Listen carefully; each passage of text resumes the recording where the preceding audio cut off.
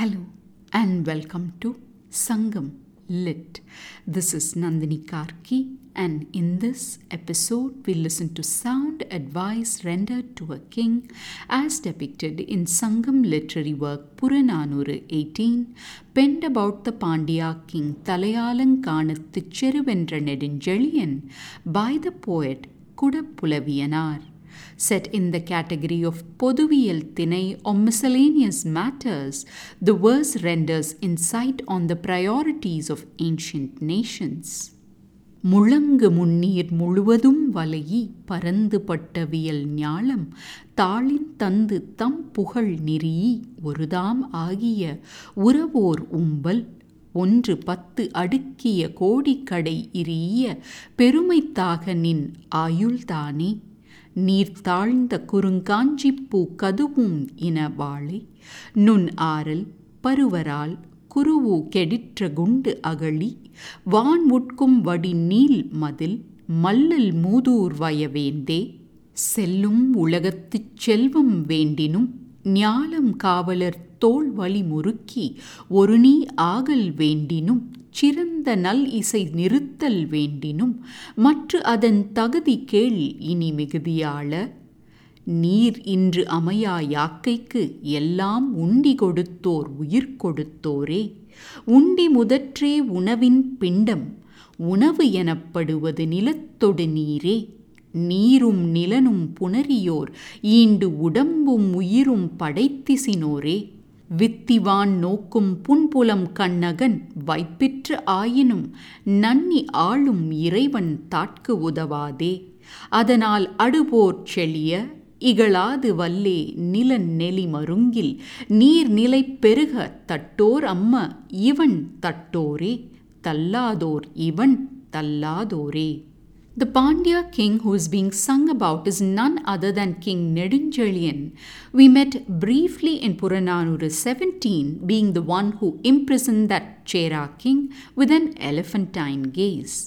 Turns out that this Pandya king defeated the other two major rulers of the ancient Tamil nation, the Chera king we just met and the contemporary Chola king, along with 7 other chieftains referred by the term Velir at a place called Thalayalankanam, and that earned him the moniker of Thalayalankanathu Cheruventra Neduncheliyan, meaning Neduncheliyan who was victorious in the Thalayalankanam battle.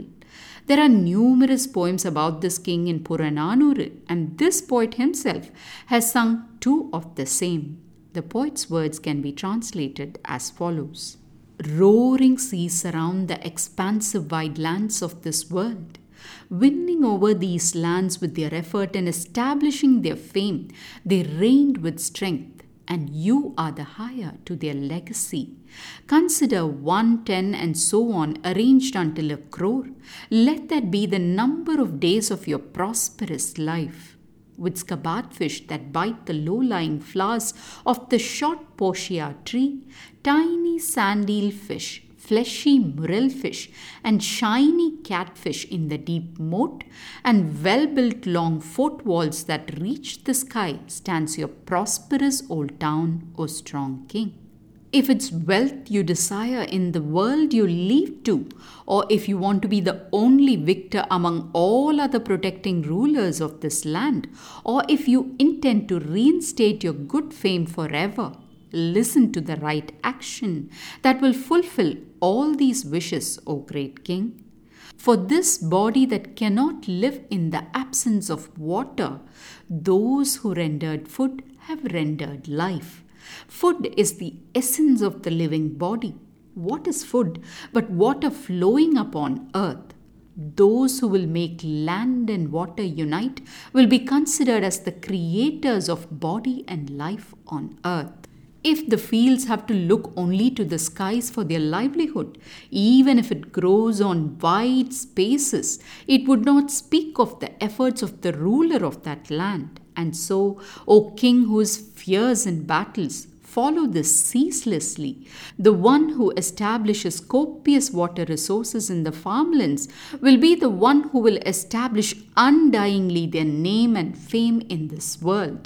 Those who don't do that will see their name and fame fade away. Let's delve deeper into the words rendered to this famous Pandya king. The poet starts by talking about how the vast lands of this world is surrounded by water. Either the ancient Tamils were skilled seafarers who knew of this fact through experience, or else ancient knowledge has projected what is true about the Tamil lands surrounded by water on all three sides on the world entire. And this turns out to be a true fact of this world, for there is 71% water and 29% land on this planet we call home. Returning, the poet has referred to this water-surrounded land to talk about how the ancestors of this king arose to prominence out of their own efforts and how they reinstated their fame and ruled over the land in an incomparable way. Praising ancestors first, the poet renders a mathematical blessing upon the king.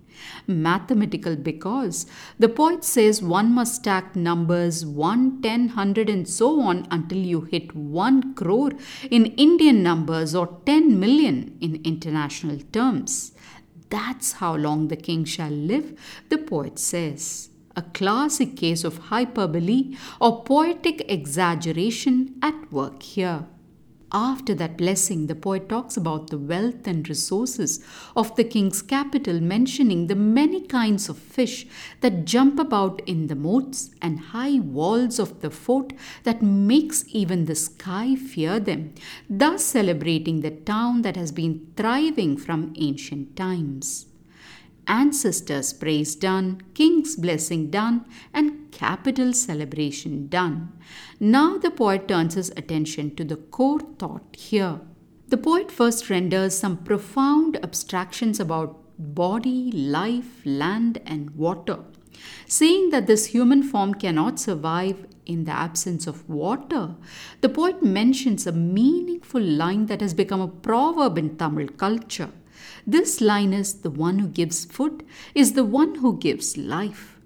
Then the poet talks about how this body is made up of food. Reminds me of a modern phrase we often hear, "You are what you eat." Importance of food established, the poet then declares that this food is nothing but water meeting land, and the one who makes this union possible would be celebrated as the very creator of life, the poet says. What does the poet mean when he says food is land meeting water? It's a clear indication of an agricultural society where food was possible only when the lands were watered enough to rear crops. The rain shall fall and the land will meet water then. What's so miraculous about it, one may ask?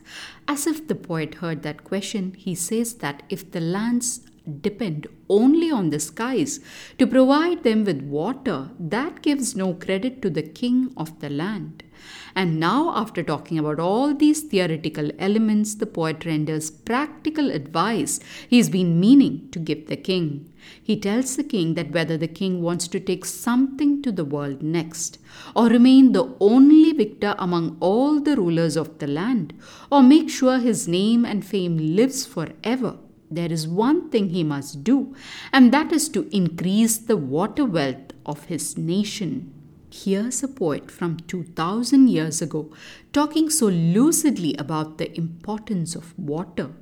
All your wars and victories mean nothing if you don't do right by this land and leave behind a legacy of common good, the poet seems to say.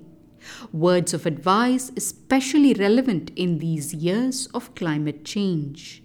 Will the rulers of the present and future heed these words of an ancient Tamil poet and do what it takes to bring lasting joy to their people and earn forever fame to their name? Thanks for listening to this episode of Sangam Lit and journeying with me to ancient lands and minds.